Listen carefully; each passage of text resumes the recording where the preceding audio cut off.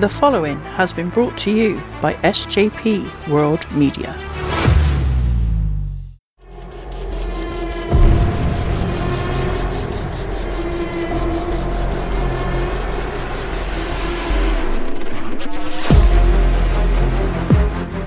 You people, what's with him? You know who I am,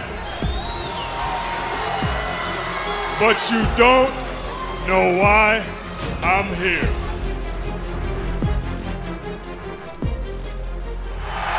Hey! Oh, It's okay. Sting! All right. It's Sting! Okay. And it's Sting! This is where the big boys play, huh? Look at the adjective. Play. Gonna put some butts in the seat.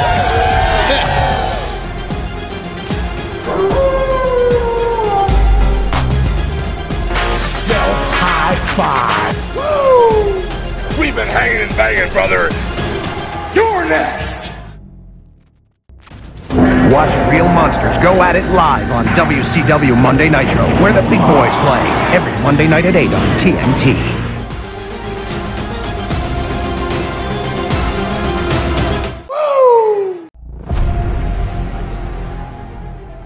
Hello and welcome once again to Nitro Nights, a WCW Look Back podcast. My name is Si, and joining me as always is the overflowing with facts wrestling encyclopedia, Scottish Danny himself. How are we doing, bud? Hello, matey. I'm doing really well, thank you. How's yourself? Yeah, not too bad, mate. Not too bad. Enjoying our sort of early days in 96, let's put it that way. I'm enjoying it. I'm enjoying that. We have this episode here of Monday Nitro to look back on the show this week. The episode first aired January the 8th, 1996 from Charleston, South Carolina. So, you know, the Carolinas, very much Horseman and Flair country, of course. It received a 2.8 in regards to the television ratings, beaten slightly by Raw, which actually broke into the 3 barrier for the first time in a little while. So they got a flat 3 and Nitro with a 2.8 there. This show, Danny, we've got quite a bit to talk about wrestling-wise and so on. But before we do, I want to get into the, I suppose, WWF jabs that the commentators make. We mentioned it on last week's Nitro Nights with regards to a few comments they make here and there about how their television is going to cost you nothing, their events are going to cost you nothing, WWF putting their prices up and all this sort of stuff.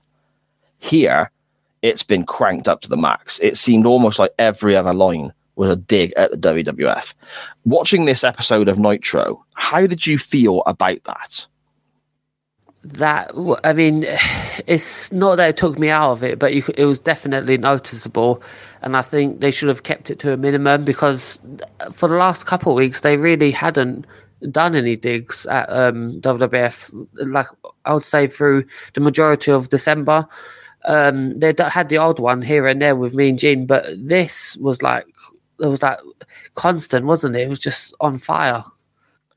Yeah, Mongo makes a lot of them, and it's almost like quite childish banter, I guess. I hate the term banter, but I can't think of another word to sort of, to throw in there at that moment. It's almost like childlike arguing or childlike insults, like when I hear my 12-year-old, arguing with my 15-year-old, and my 15-year-old will say something because obviously she's a bit older, a bit more, she has a bit more street smarts, I suppose. And my 12-year-old will just reply with, "Yeah, well, you stink," or something like that. It's kind of, Mongo sounds like the, "Yeah, well, you stink" side of that argument. It's quite almost childish sort of jabs, I think, Danny. It really was. And I do remember Eric Bischoff saying on his show, anytime that him and Mongo would do this, Bobby Heenan just felt so uncomfortable and just wanted no part of it. So I always look for maybe moments where Bobby Heenan joined in, but I've not seen one yet. Have you, Si? No, I've actually got a note about that, to be honest, right underneath where I'm talking about the jabs that they're taking. Heenan never takes part. And it's because he was so uncomfortable doing it because he didn't want to burn any bridges. And I mean, he might as well have, because he only went back for a couple of appearances, didn't he? Yeah. I mean, Heenan didn't want to leave the WWF in the first place, did he? But he had a few neck issues, a few health issues. And if he went to WCW, he would get paid more, as most people did in that time. But the big drawing point for Heenan was he would be an employee of Ted Turner, as opposed to an employee of WCW or a wrestling company. So he actually was entitled to quite a high level of healthcare, which obviously in the States, I'm no expert. We're very fortunate in the UK with our NHS, of course. But in the States, healthcare is a very expensive thing to always have in the back of your mind, I suppose.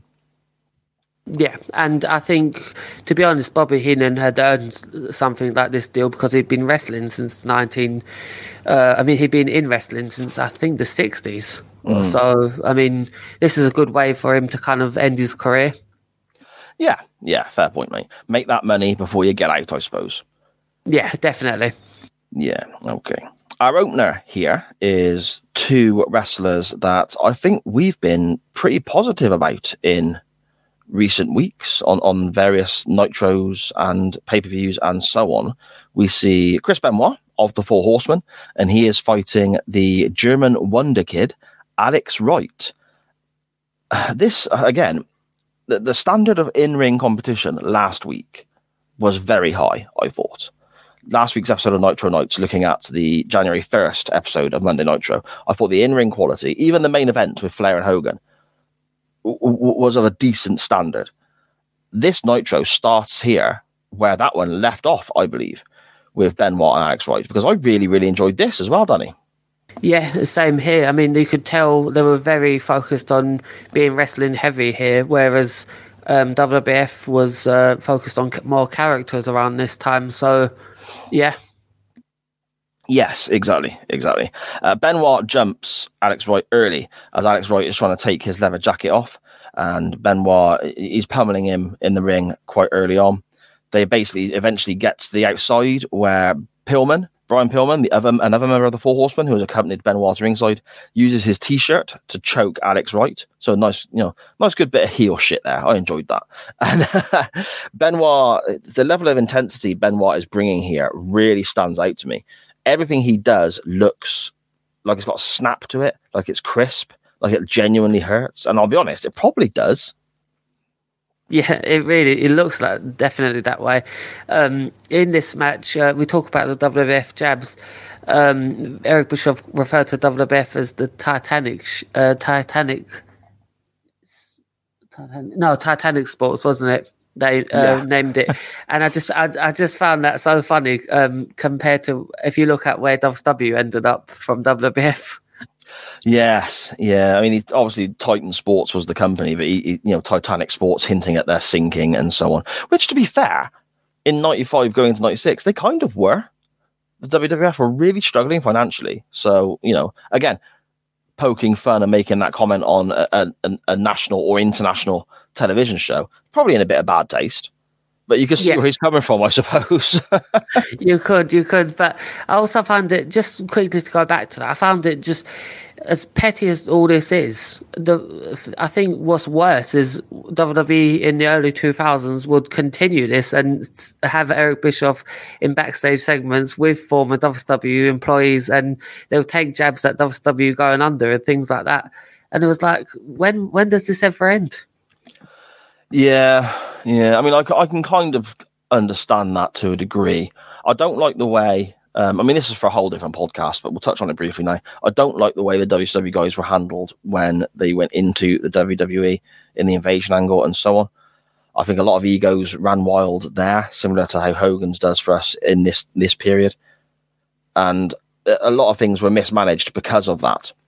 However, McMahon making a few comments or having characters or on-screen personalities making comments gloating about winning the Monday Night War, I've got no real issue with that because they won. And at one stage, they were in deep, deep trouble. And whilst they were in deep trouble, Bischoff was effectively laughing at them. So I've got no real issue with, if I was in McMahon's position and we'd just beaten our biggest rivals and then bought them out, I'd gloat like mad. I'd be an unbearable bastard to be around.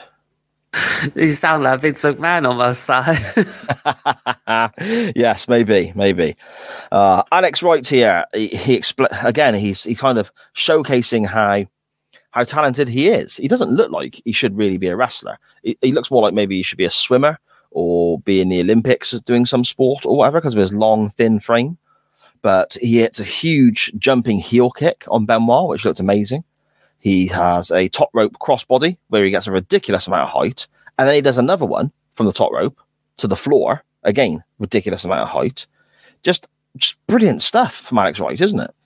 There's a lot of, I mean, he's so underrated, to be honest with you. I know that word's thrown out there a lot, but he really is. I mean, Alex Wright, I think he had everything except the mic skills. Yeah, and maybe the look as well. He had that kind of, it sounds so silly because it is 1996, but he had a very 1990s preppy boy haircut. And he had this kind of pretty boy, clean-shaven face. And it was almost like he was too much of a white meat baby face to a degree. You almost, especially in this era, 96, when you get in the NWO, you get in Austin and so on, you kind of want a little bit more edge to these characters. And I don't think we ever do really get that with Alex Wright, especially in the mid-90s anyway. Yeah, I could definitely see that. I mean, Wright again, though, he applies a Boston Crab, which he then switches into an STF, which looked fantastic. And then we get a great finish, as opposed to the kind of ropey finish we had in one of our matches last week, where we have an exchange of counters as Benoit is looking for that sort of full Nelson suplex with a bridge that he's used to finish off his opponents in recent weeks. Benoit's looking for that, can't quite get it. Alex Wright counters. Benoit looks for it again. Alex Wright counters again. Then Alex Wright goes behind Benoit with a waistlock. Benoit counters again, goes for a German. That gets countered. Before eventually Benoit hits that suplex with the neck bridge for the win. And this finish is back and forth, counter. But again, incredibly simple in reality. It's not like we're sort of watching, a 5-star mat classic at this moment in time. It's very simple go-behinds and counters and blocks to suplexes. But it was very much like both guys were really battling for position and trying to win the contest.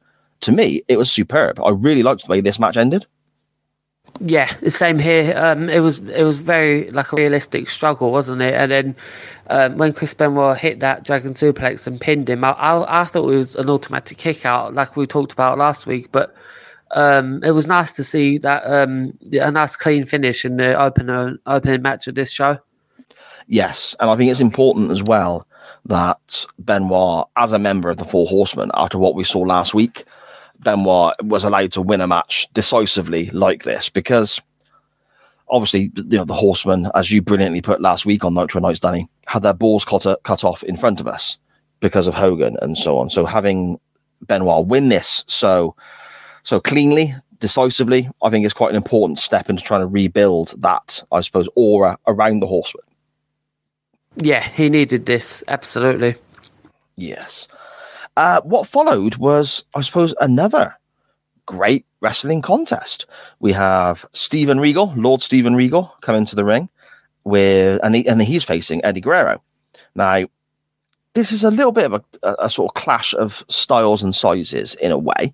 Regal is a big old fella, and he's carrying a few extra pounds in this occasion here at this time in his career. He's far from ripped, shall we say, which I'm allowed to point out because I'm a big fucking jelly baby myself. So there we go.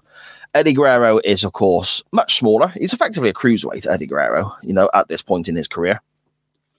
Regal is very much a mat-based competitor. Guerrero can more than hold his own in that sort of foray into wrestling, but at the same time, spends a lot of time in the air. So it's quite a unique contest for me.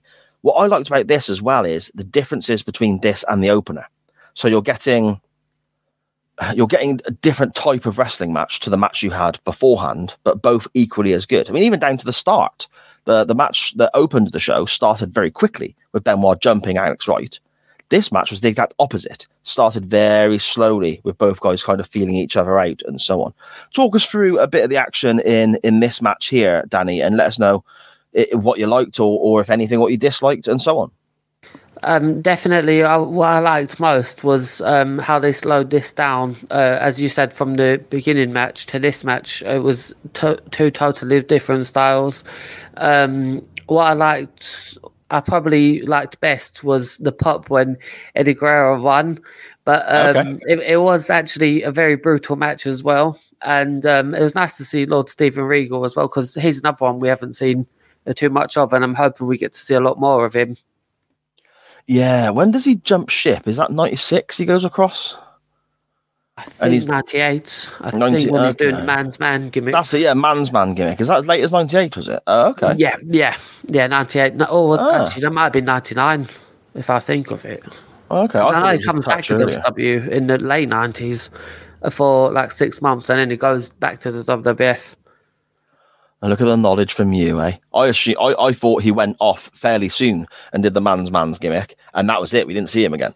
So that's interesting. Look at that. I call you the encyclopedia for a reason, you see. Thank you. This Eddie Guerrero here, to me, when you're looking at some of the other stuff that we're watching, and I'm not complaining about the other wrestling that we've seen in the recent episodes of Nitro and the recent pay-per-view we watched and so on. But when you then look at the modern product that we're watching today, Eddie Guerrero is so far ahead of his time here in 96, isn't he? With some of the things he's doing. Some of the stuff Guerrero does here in 96, you're not seeing other people do on American wrestling television. But you are seeing them do it now, many years later. It's a testament to how talented this guy is, I think. Yeah, absolutely. And it's like, I would say the same for Regal as well, because at this point, not a lot of wrestlers were doing facials and things like that. So after when William Regal took the loss in this, his facials and his reactions were just excellent, weren't they? Yes. He's always been good at that, though, hasn't he? He's always been a very, I suppose, in a way, he's very methodical, very deliberate in a lot of the things he does, especially with his wrestling style.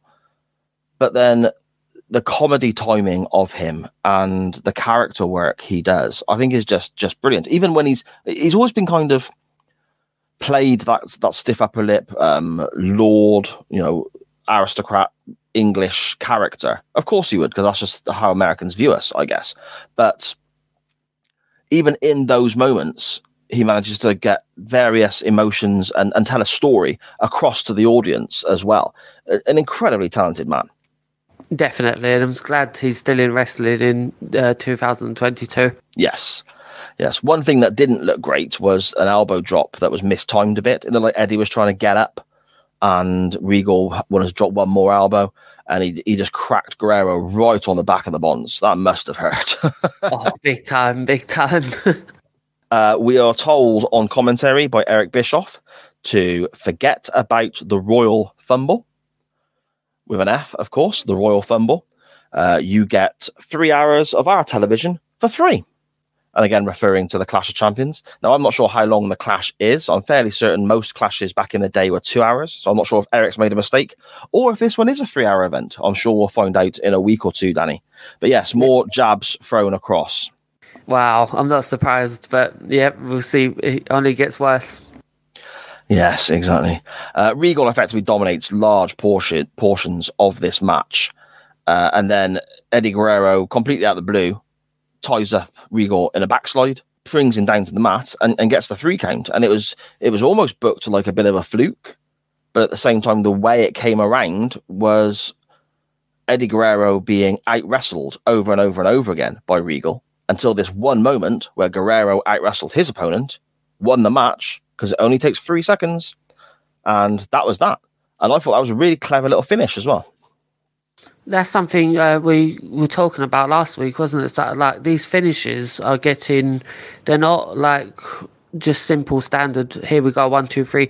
I'm liking the fact that we're getting different finishes. There's about 6 different ways to actually end a match on a pinfall or submission or something like that. And it's nice to see that they're coming out of nowhere. Yeah, exactly. To me, it makes it more of a realistic competition, I guess. I mean, you look at something like, say, the UFC or boxing. We'll use boxing as an example here. And I know I've touched upon this previously on Nitro Nights, so bear with me if I'm repeating myself. But you have a boxer that, for example, has incredible power and is well known for his left hook, for argument's sake. And that's how he's knocked out 30 opponents, whatever. That same boxer can beat you with his right hand. because that's just the nature of the beast. That same boxer can beat you with an uppercut or a jab as opposed to that one left hook. Now, in professional wrestling in modern day, I really feel like we have been trained that we won't see the end of the contest until we see the left hook, until we effectively see the wrestling character's finisher. Here, we're seeing matches end without necessarily using a finisher all the time. I like that. It makes it more realistic. As I mentioned, using boxing as the example, it's not just waiting for one punch to win a contest. There's many different ways. To me, it makes it more of a realistic sporting contest, more of a sporting battle, Danny.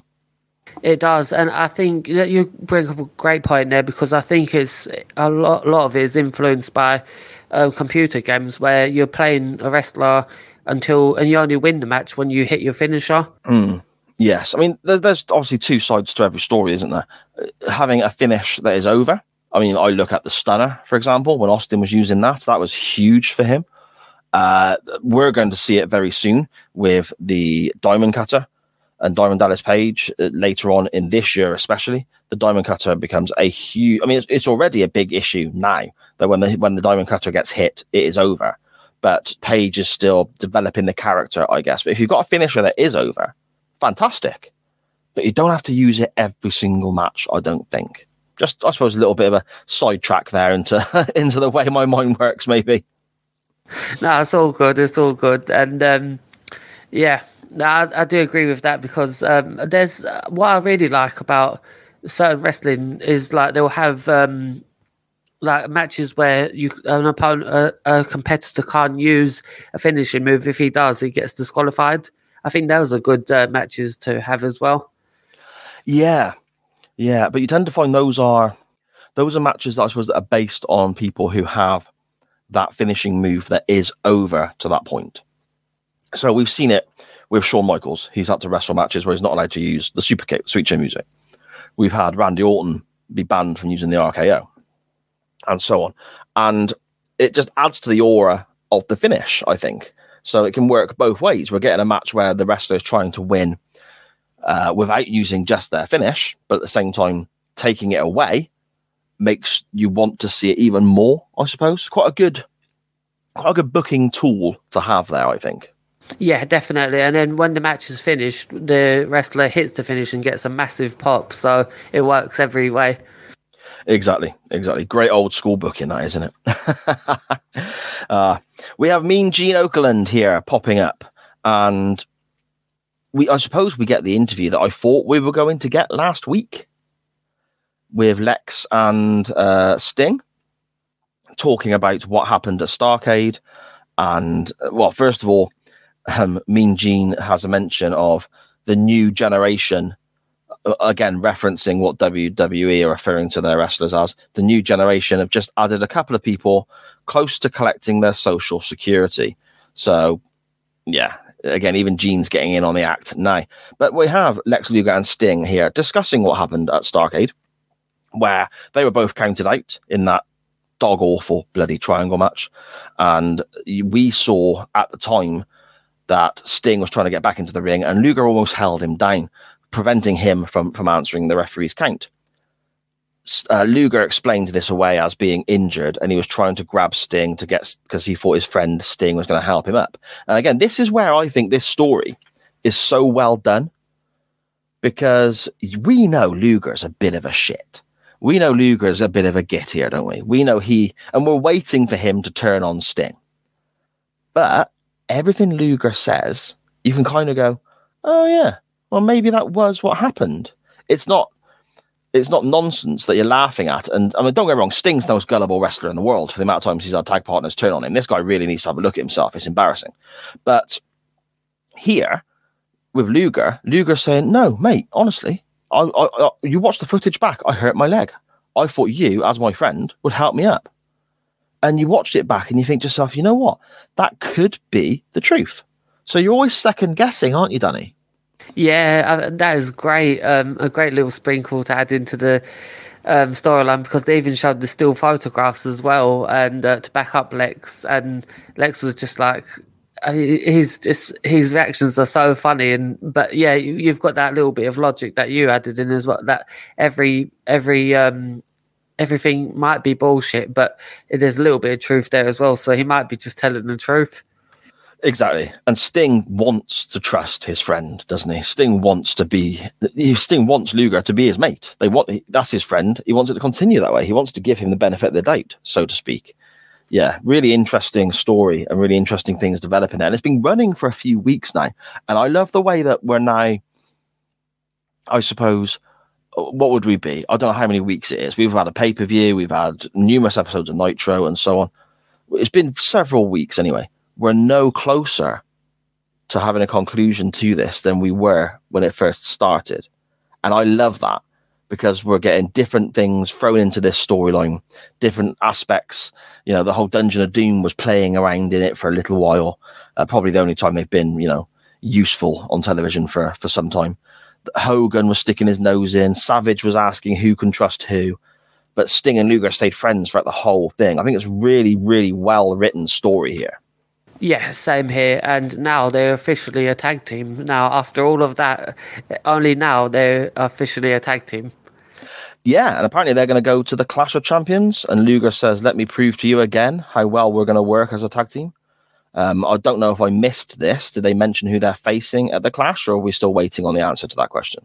No, we're still waiting. Okay. So, but I've got a few guesses. I think maybe they may face the Horsemen, or they may face the Super Assassins as last week.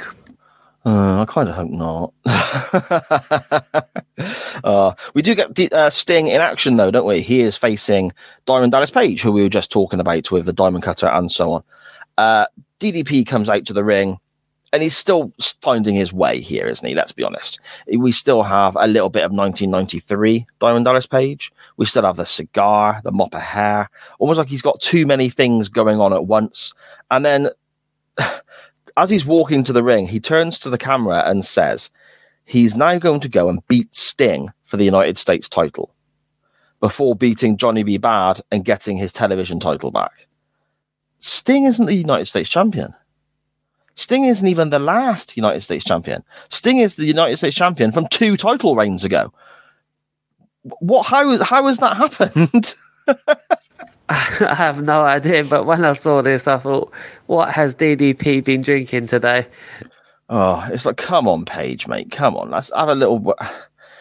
Just think things through. Come on, He makes a reference as well about wanting to get the Diamond Doll back, Kimberly. She's still running around with our reigning television champion, Johnny B. Bad. So it's looking like we're going to be getting a bit more of that potentially in the coming weeks with the Page, Kimberly, and Johnny B. Bad triangle going on, which I'm not adverse to. I'm not protesting against that because they've had a couple of good matches, a couple of good angles.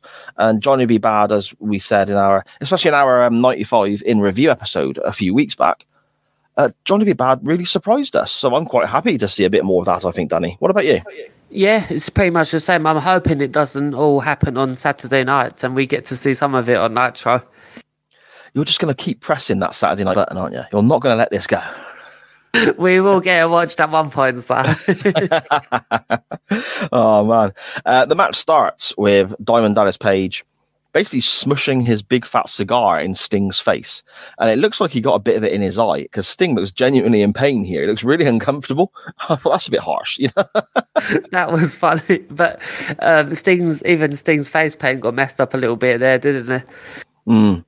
Yeah. Coarse things, cigars. They'll remove your makeup, look.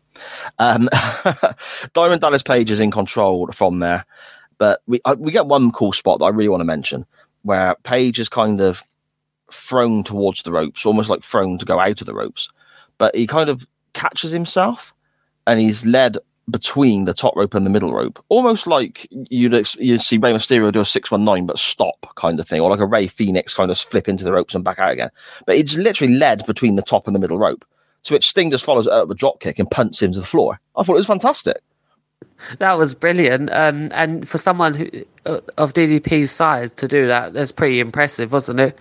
Yeah, he's a massive bloke, isn't he? He must be, I think he's 6'5", 6'6". He's a huge fella. Yeah, about 6'5", 6'6". Yeah, definitely. And at this point, I just, what I liked about this match was the commentators really playing up to DDP, referencing that he'd improved and he looked better than he did before. I found that very interesting. I think they might be actually trying to build up a star here, Si. Wow. Well, there we go. I mean, a big thing labelled at WCW, which I assume we're going to, touch upon when we come to the end of our Nitro Nights run in many years' time, is that they never really created their own stars. I think Diamond Dallas Page is one that kind of bucks that idea, I think. But, yeah, we'll find out more as we travel through the years, I guess, Danny. Yeah. We have a long chinlock spot after this. And I think part of that is because there was a bit of a botched leapfrog where Page, again, as we mentioned, is a big old bloke. Sting goes to leapfrog him, which shows incredible athleticism because Sting's not a small man either. I don't know whether Sting didn't get up quite high enough or whether Page didn't quite duck his head enough, but Sting effectively takes a headbutt square in the bollocks. That did look painful, didn't it? Yeah, he didn't look like he was having a good time, to be fair. It was quite uncomfortable. So we have a long chinlock spot, which I think partially to allow Sting to sort of, recover from the low blow, so to speak.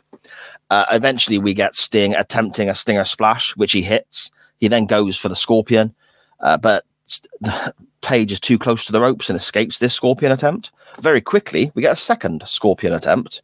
And I love the storytelling here because Sting's have tried for the Scorpion, a move that is incredibly over. You're expecting him to win if he applies it.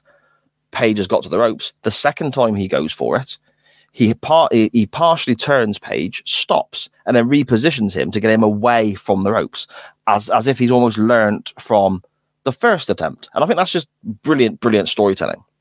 That is, and if the fact that DDP has these long legs as well adds into the story as well. Yeah, really good stuff. And that's kind of it. Sting wins there via submission. And again, a pretty decent match. I quite enjoyed it again. Yeah, same here. I mean, another clean finish added to the list. Here we go. Yes. Yeah, I mean, it's a bit of a rarity on some Nitros, but we've seen quite a bit of that over the last couple of weeks. I'm all for it, mate. I'm all for it. Same here.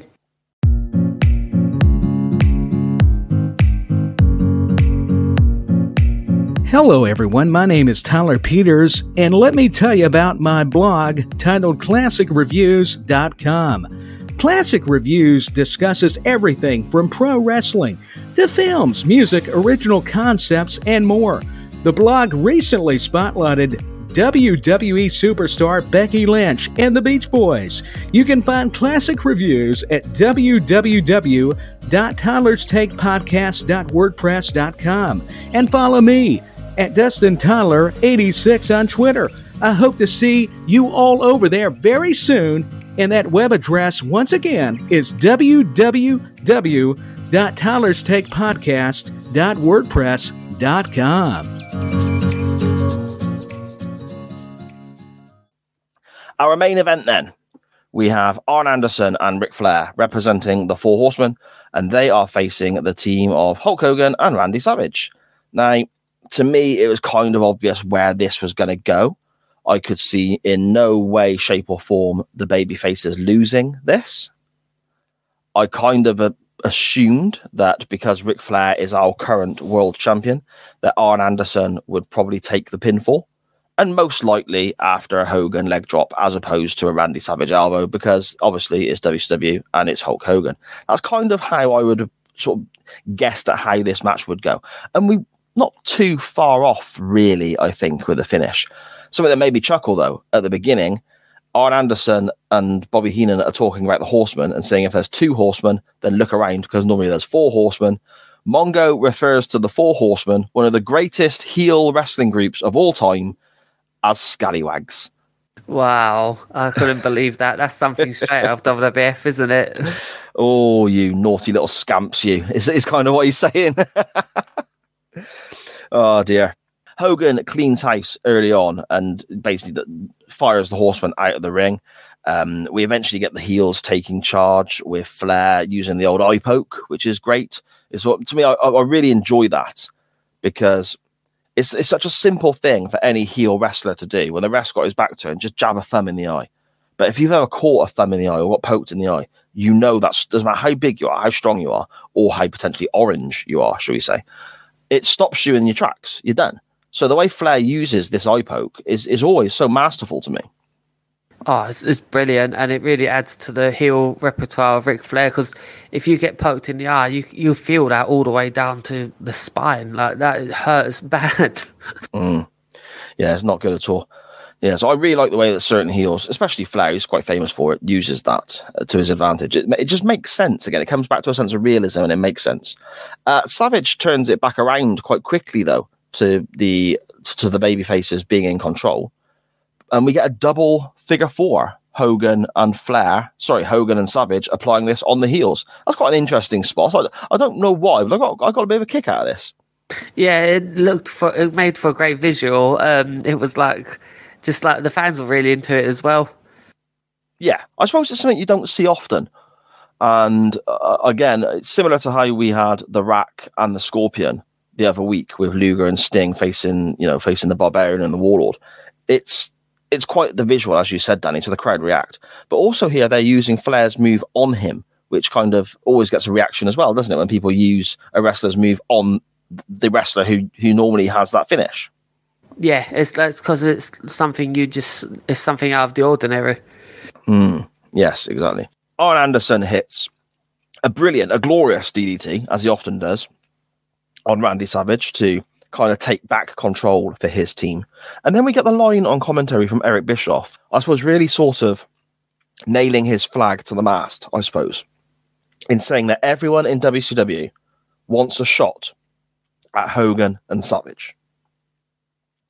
Surely everyone in WCW would want a shot at Ric Flair because he is the world champion. You'd think, wouldn't you? But like, I don't get that logic at all. So No. And did you also notice something that happened last week reoccurred this week? What was that, sir? Where's the world title? Oh yes. Didn't see the world title again, did we? No, we didn't. Now that I remember, yeah, you didn't see that again. I wonder where it is. Yeah, it's weird, isn't it? It's odd. It's very odd. Maybe Macho Man still has it and he hasn't let it go. He's just angry that they took it off of him. Yeah, potentially, yeah. The heels are back in control here after that DDT. They're working over Savage and working on Savage's arm. Eventually, Randy Savage blocks another DDT attempt. And I always like this when Arn goes for a DDT. We had it with Flair as well, didn't we, in the match they had quite early on Nitro Nights, where Arn would go for a DDT and his opponent grabs the top rope, so Arn just takes a flat back bump. And I think it's quite simple, but I think it's always quite effective as well. Yeah, it is. And it's like, because the thing with Arn Anderson is all of his matches, or for the majority, he looks like he's real and he's trying to end the match. So a DDT coming from him is like a more effective than a DDT coming from any average wrestler, because he looks like he's trying to win as quick as he can. Yes, makes a lot of sense.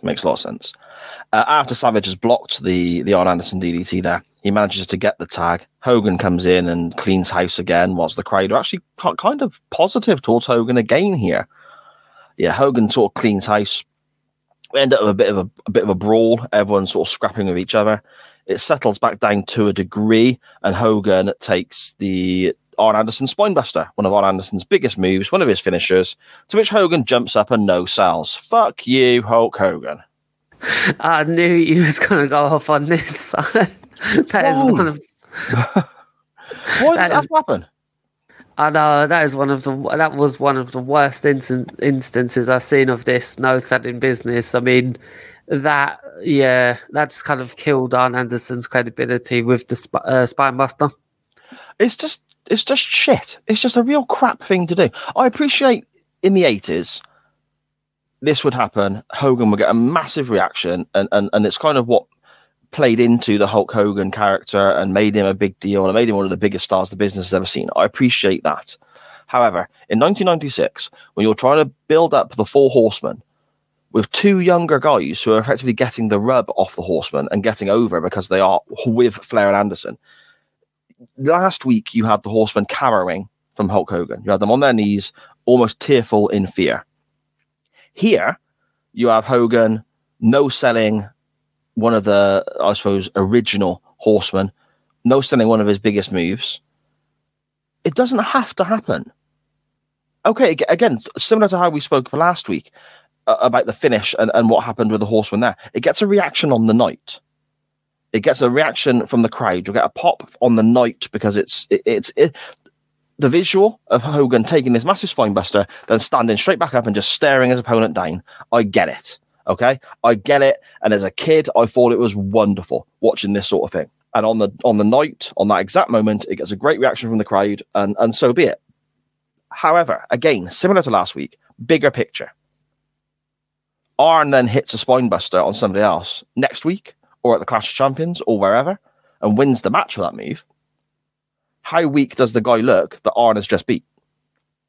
Yeah, I mean, it's just total unprofessionalism. I mean, I don't think he should have hit in this match. You could just body slam the guy. Pick him up, body slam him. Hogan stands up. You're going to get the same reaction from the crowd. 100% same reaction. Even with a clothesline, it would have had the same reaction. Yes. I don't think because it's happened with different stuff. It's happened with the spinebuster from Arn Anderson. We've seen it happen in the past from pile drivers. He's took a pile driver and jumped straight back up, going back to his WWF days. I don't think it's necessarily the move he stands up from that gets the reaction thereafter. I think it's the actual act of standing up straight afterwards and no selling the move. Now, I appreciate certain moves have this aura to them as being more effective than others, and Arn's spinebuster is one of them. A pile driver, to me, is what should finish a match. You shouldn't be kicking out of a pile driver.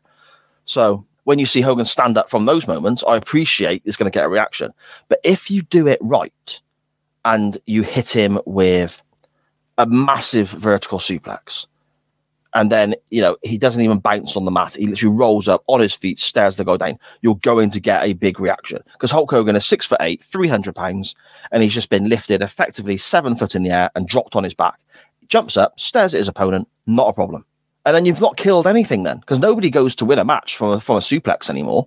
I mean, this isn't Barry Windham in 1987 winning matches with a superplex. This is 1996, and nobody wins matches from a big suplex anymore. So if he's not affecting anyone there, he's not hurting anyone in the long run, but you're still getting that moment you're after with regards to the jumping up and no selling. You don't need to do it from an Orndorff pile driver. You don't need to do it from a spine buster. It's just, I just think it's so disrespectful. That's a great way of putting it, Si, because it just felt like Arn Anderson was buried there. Yeah, I suppose. I mean, maybe buried's a bit harsh, but I know where you're coming from. It's not a good look at all, is it? But yeah, there we go. The spine buster. We get the big boot, the leg drop. It looks like a 1, 2, 3. I'm not 100% sure if it was. Yeah, it was. It was. It? Yeah, because everyone just kind of runs in again, then, don't they? So that's what that annoys me so much, because he had to make sure he had to get the 1, 2, 3 in and then when that 1, 2, 3. When the bell rang, that's when all chaos happened. Why didn't they jump in the ring before the 1, 2, 3? Well, yeah. I mean, I suppose there's certain wrestlers who can take a loss and it doesn't really hurt their careers. And I think Arn Anderson is one of those. Arn Anderson getting pinned off Hogan's big leg drop. We knew before the match, we literally had a run through of what was likely going to be the finish, and that was the finish. I don't think Arn's career or heat or momentum or however you want to word it would get hurt by this. But at the same time, I know where you're coming from. If you're going to have the big run in and everyone fighting away and the big schmozzy finish, why not make it a schmozzy finish? You could even have the Horseman running in because they assume Arn is going to lose because he's just took the big leg drop. He hasn't necessarily got to have the 3 count, I guess. But whatever. It is what it is. And we get everyone running in. The Dungeon of Doom are there again. The Horseman, the Giant, everyone's fighting away. The Giant basically destroys everybody, doesn't he, with massive choke slams. And that's how we basically go off air, I guess. And again, we're left with absolute carnage. Wrestlers all over the place, all these different groups. And, the Horseman, Savage and Hogan are together. The Dungeon of Doom, all these various different aspects. Absolute carnage. And we go off air. And again, I'm thinking, I want to see what happens next. Yeah, that was a great way of putting us off the show, because normally they would end with the announcers going over what's happening next week or an in-ring segment. This was pretty chaotic and it was pretty cool as well. But one thing just kind of as there's a story going there with the Giant and the Dungeon of Doom. They keep bringing him to the back, or like I'm wondering what that is. Even the Zodiac is intriguing me at this point, because he keeps telling on the Giant to just go back after. Like what are they after? What's their angle, Si? I don't know. It's almost like they're telling the Giant to stop, aren't they? Yeah, before he goes too far. Yeah, which is interesting, because if his own teammates, as bloody ridiculous as his teammates are, if his own teammates are telling him to stop, that adds a bit of intrigue to me. You know, that makes me think, okay, well, what is he capable of if he doesn't stop? Why are they telling him to stop? You know, and so on. So yeah, that adds another level of interest for me, I think. And to me, when I look at the top end of the card, with regards to the world title picture and so on, I start thinking about upcoming pay-per-views and big events and so on, and where they can book and head. Not thinking NWO in the summer, because we don't know that's happening yet. I'm thinking at this aspect now, on the 8th of January 1996. And I think that Sting and Luger are obviously tied up doing their own thing. So they're really out of the main event picture at the moment.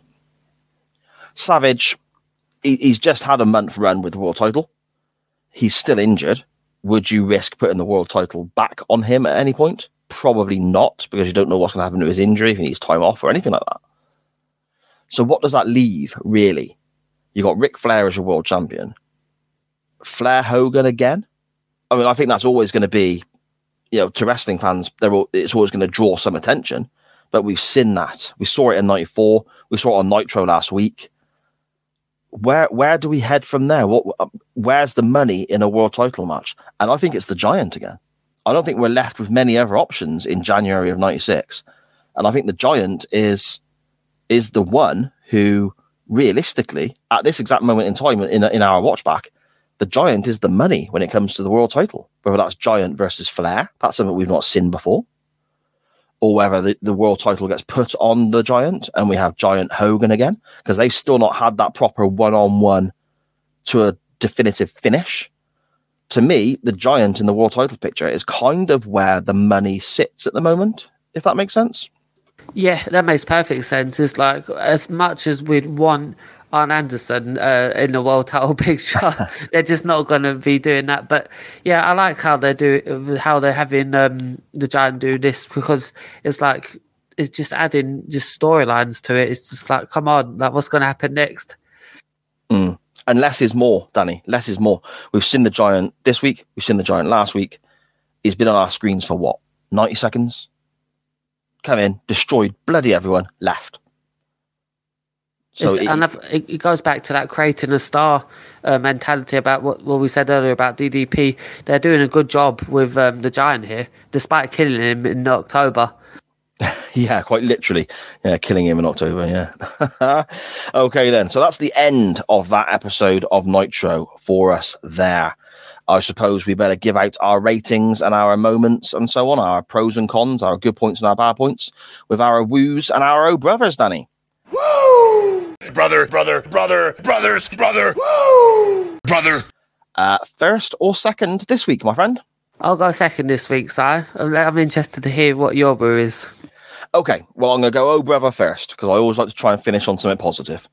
My oh brother will be absolutely zero shock to everybody. It's Hogan no selling the spine buster. Fuck you, Hulk Hogan. What about you, my friend?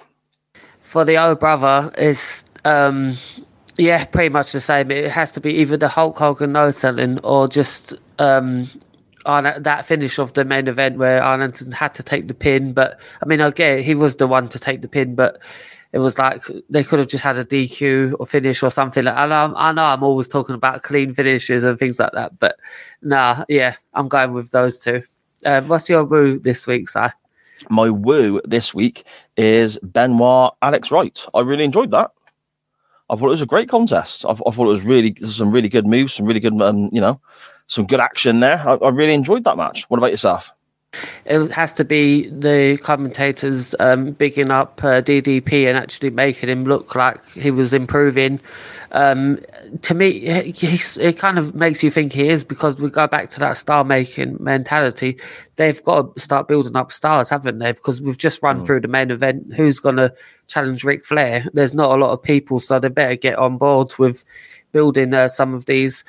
And also, I would say Sting and Lex Luger officially becoming a tag team has to be another woo for me. Yes. Yeah, the whole Sting Luger thing in general, I just find it so fascinating. It's really interesting. Really good television at the moment, I think.